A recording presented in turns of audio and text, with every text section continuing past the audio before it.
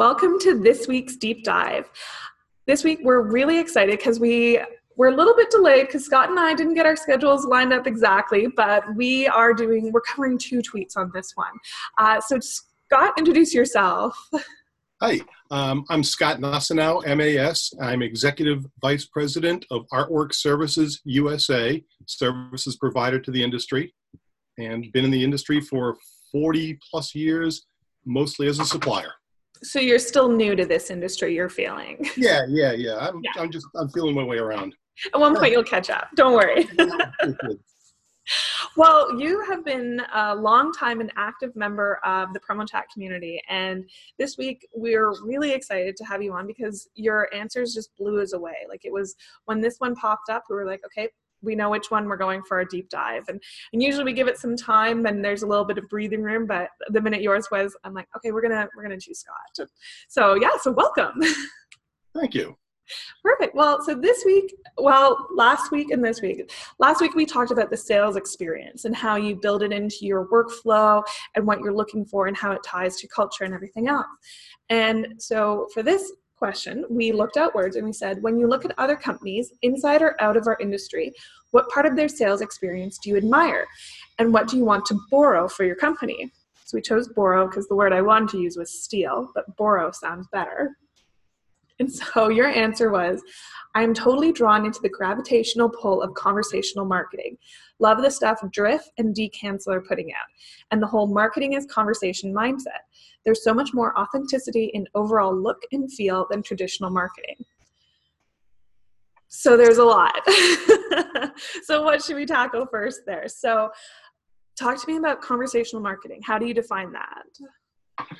Well, conversational marketing, it engenders a lot of things. They're talking, for instance, David Cancel wrote a book called Conversational Marketing, and he's talking about a return to marketing as conversation as opposed to marketing as push, fill out a form, get back to us, we'll get back to you, and instead turn it into essentially dialogue, whether in person or in the case of Drift, using tools such as chatbots.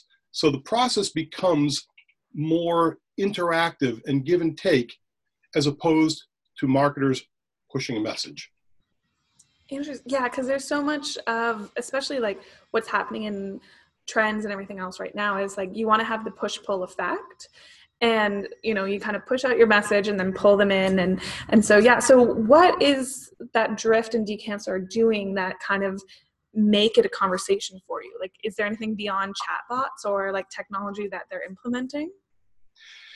What they're trying to do is trying to return to the authenticity of relationship selling. We've heard there's conversational marketing, there's relationship selling. We talked about experiential marketing, all these different things, but it's really a return to the values that we place in a personal relationship.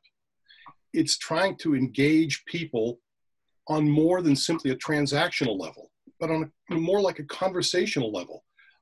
Let me understand you so I can perhaps help you to achieve something else, to move in a certain direction, to achieve a goal, whatever, as opposed to, I've got this here, you need to buy it. Yeah. So what do you think has influenced this trend change? Like, what do you think is, we can tag social media as the complete game changer for, rather than the push out of ads and everything else is like, now it's conversation because you want engagement. So do you see other trends? Like, is it a generational thing? Do you think it's, what do you think can be tied to this? Technology is certainly at the forefront of all of this. Another company, Boston-based, and I believe David Cancel's alma mater, a company called HubSpot, created this thing called inbound marketing. I was absolutely smitten with it. And the idea of inbound marketing, and I'm a certified inbound marketer, thanks to HubSpot and their awesome online programs. The idea is to create content, to create value, and rather than silo it and put it away, give it away. Now, a lot of people took inbound marketing and said, this is fantastic. now we get to talk about our company, we get to talk about our services, but in an informational way, not in a threatening, a pushy way. Here's this information. The next level was that people took this stuff and they put it, for instance, on their website or in the blogs or what have you on social media. But when you came in, the first thing it said, if you want this, you have to go through this form. You have to put all this information. It's like, oh man. And I'm sure you have too. You get there and it's like, really? I just want, you said you had this white paper. I'm really interested, but you're making me jump through one or too many hoops. And the idea of conversational marketing instead brings it back. See how I brought that back around to conversational marketing? Conversational marketing says, tell me what you're looking at. Why are you here? What are you looking to do? Oh, well, I'm here because I'd like to find a way to improve the conversion rate of visitors to my website. The conversation continues. That's great. Well, we have a white paper on that. Where shall I send it? Email address. So reducing the barriers and making it such that people can talk the way you and I are speaking, just back and forth with one another. And instead of pushing forms out, the conversation evolves, and whether it's with a bot or a person, you're giving away information, but you're not forced into, name, rank, serial number, ID, and what have you. So it makes it more fluid. Yeah. No, it's really interesting that way. Like, so I'm in the market for a new car right now. So I've been doing all my research and which I hate. If someone could just hand me a car and make it not easier for me, that'd be fabulous. But what amazes me right now is how many car dealerships have chatbots on their website that pop up. And I've been looking at like the sample phrase each time. It's never like, how can I help you? It's always kind of that level of engagement, like we're in the middle of a conversation. They're like, oh, let me know if there's anything you spot or if there's anything I can help you with. Like how they use that language is really interesting because it is so much about language where you're right, it's not being pushed on you, you're being engaged and brought in. So what ways do you think it can be used for our industry? That's a great question because everything comes back to what it is that we're doing. I see, for instance, websites. Let's take distributor websites first. Distributor websites, for the most part, end buyers come into a website, they look around, and honestly, most distributor websites that I've seen look like every other one because they're buying from one or two major players, and it looks the same, and you get hit with a barrage of product. Oh, now I've got to go figure out what it is I want. I guess I want caps. Okay, fine. Caps, that reduces it down to 740 suppliers and 850,000 different versions, as opposed to either someone coming on in live chat and saying, hi, I see you're looking at caps. What if you got an event in mind, if you got a budget, whatever. Or in the case of technology, a chatbot that starts typically with the phrase, what brings you here today? But then it helps you. What you're trying to do is you're trying to help people move through a channel. Go from, I know I need something, to, wow, this is really cool. My customers are going to love getting this. And anything that you can do to make the process better, as I said, we're going back to the distributor websites. Right now, it's going in and clicking through all these different things and then picking up the phone or perhaps placing an order online. But everyone's site seems to be, not everyone, most sites seem to be cookie cutter. Now, the same could be said with supplier sites. Supplier sites come through, and one of my favorite pick-on points with supplier sites is incomplete data. My brother Todd is a distributor, and Todd and I share thoughts and perspective all the time. Although I'm the smarter brother, so he picks one. I say the same about my sister. So at any rate, we were talking once, and he said, I need information. And I go to a website, and I look on the site, and unfortunately, most of them are kind of clunky. Mm-hmm. But then he goes, the favorite tick me off, not the word I was really going to use, is Contact us for more information. As Todd said, that might as well say, check out my competitor's website because he's looking at that site at 10:30 on a Saturday night. So contact us is virtually useless. I can see where suppliers might use a bot or live chat or a bot over the weekend that basically says, I see you're on pricing, you're looking for shipping costs. Is this correct? Yes. And then it moves you in that direction. But something that makes it so that even if a live person isn't available, there's technology there to help them along. And again, it's conversational. Yeah, it's interesting because I did a seminar at WLC, the Women's Leadership Conference with PDAI, so many acronyms, last year, and Dale Denham did a talk, and he asked the group about who has used a chatbot, and the majority of the room put their hand up, and they're like, who has found it helpful? And everyone put their hand up, and they go, who has a chatbot on their site? And like 2 people put their hand up. And that kind of like we're always slow to embrace technology, but that was like, because people are using it and they're coming either with ideas or direct sites. And so how you bring it all in and you're right. And we need to think of it as a sales funnel. Like, how are we funneling this in, beyond like the larger scope of where they're looking at our site to, I'm looking for hats, I need it embroidered, and they've got to be red. Yeah. It's about the user or customer experience. It's not about you. It's not about your efficiency. It's about the user experience. And once people get that into their heads, the answers are almost self-evident. Make it, people say all the time, have you visited your own website? Have you checked out what it's like to place an order with your company? And of course, most of us say, oh, I know what it's like. Well, the reality is we are all we're seeking what we all have that confirmation bias. We already know we're cool. We already know we're good. So we've done that. We're good. The reality is, if you talk to distributors, if you talk to customers, if you talk to end buyers, and you truly are able to elicit genuine responses, you'll find that in many cases, look, everyone talks about, the Amazon effect. People now expect that kind of experience. They expect to be able to go on, and if they so choose, in 2 clicks, have this phone case sent to them and have it tomorrow. That is real customer centricity. Most industry sites, not quite there. Not so much. And the convenient run for cover is, oh, well, we're different because it's all personalized.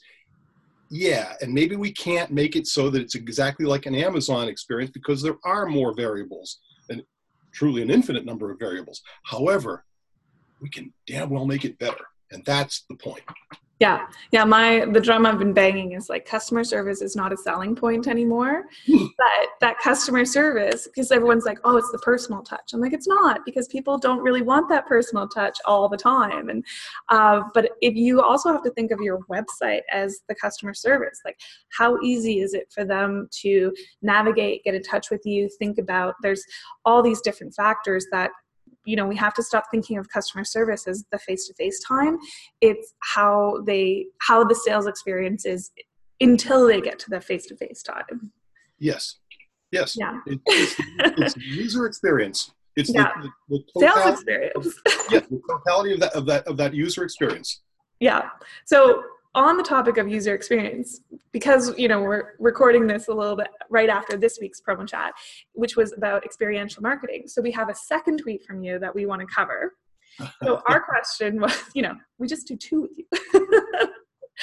So our question was, we're sitting on a wealth of promotional knowledge. How can we use it to justify the ROI of experiential event? And you said, to justify an experiential event investment, you have to be a great storyteller. Create an image in the client's mind eye of the event, how it would look and feel, how it would make you and others feel, and sell that feeling, sell the lasting residual value. Again, great tweet. You're cramming a lot into the 280 characters you get. So my question is, so what would be your selling point for selling that experience? Like, how would you sell the experience, the connection, because you want an experiential event, what it has to be, it can't just be of the location. It has to be, the longer run for it. So what is your thought on it? I think one of the first things is you have to take a long view, and then you have to get the customer or the prospect to buy into the longer view. What you're selling is an event that is going to hopefully create a lifelong memory that marries your brand, your image to that memory. So it could be a live concert where key accounts get to meet the band afterwards or whatever, and then all kinds of promotional stuff that goes along with it. The promotional items, the hat, the shirt, the pen, the sunglasses, whatever it might be, those have significant staying power in and of themselves. If you take those and you marry them to an event, oh my, now, yeah, this is the time. This is for you, Bill Petrie. This is when I was pulled backstage at Van Halen, and I got this hat and these sunglasses, and I got I got this autograph on my chest, and I'm never showering again. Okay, it's that kind of visceral imagery that you have to first create in the customer or prospect mind's eye. You go in and you sell that idea. If you can get them to the point where they're imagining this, to the point they get goosebumps, you've got it. You're not selling the idea of getting people in on a Saturday to the furniture store. This is a much bigger picture. It's a different type of usually it's a much higher price point. But if you can, as I said before, marry your image, your brand, to a lifelong experience, you have absolutely hit gold. Yeah. And it doesn't even have to be something as significant as a Van Halen concert for Bill there. But it can be, because we're talking about, like, going back to conversational marketing is like, how do you get a level of engagement that wasn't there before? And, we talk about promotional products being the only form of advertising that you're thanked for. So you're given a pen, you thank for the pen. You're given like a flyer, you're not thanked for the flyer. But if you have this like experiential marketing, it's the emotional tie-in. So again, you're engaging on a different level than just passing something off. You're engaging on, like, I brought up the example of Bumble, where for Pay Equality Day, they sold coffee from a food truck here in different parts of Canada, and men would pay $1 and women would pay 80. I love that. I know, I loved it too.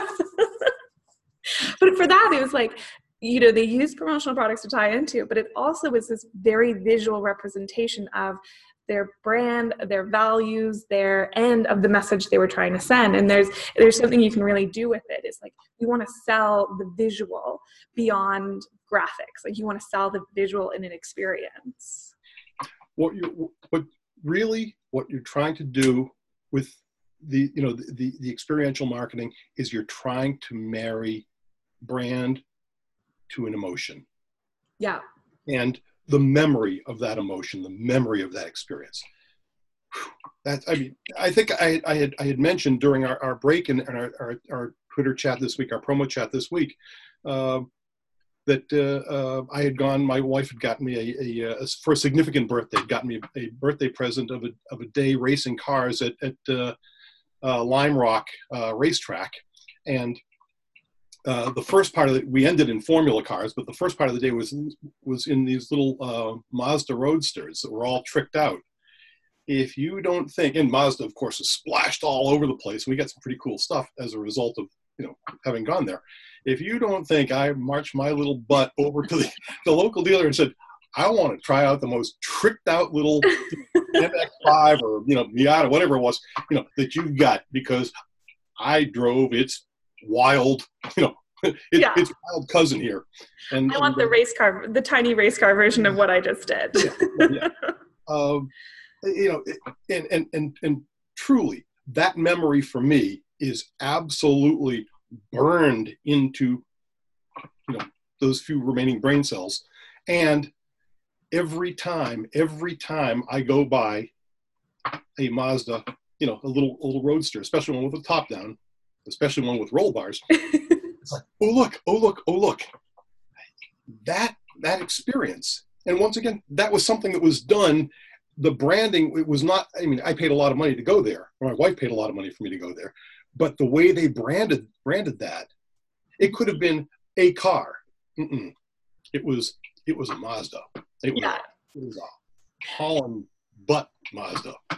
And it was a fun Mazda. And the benefit for Mazda is that now you've probably talked about that for multiple times to multiple people and tied their brand in with your good experience for it. Absolutely. Yeah. Absolutely. Yes. Well, Scott, thank you so much for your time this week. I love this conversation. And where can we find you on the internet? Are you just on Twitter, LinkedIn? I'm on LinkedIn, Scott Nussenau. Twitter at Scott Nussenau.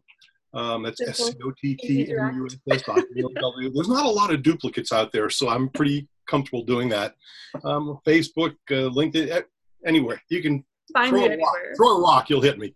Well, perfect. And thank you again for Maple Ridge Farms for being a sponsor of our chat. And we'll see everyone again for next week's promo chat. So Wednesday, 3 p.m. Eastern, noon Pacific. And thanks again for joining us. Take care. Bye-bye.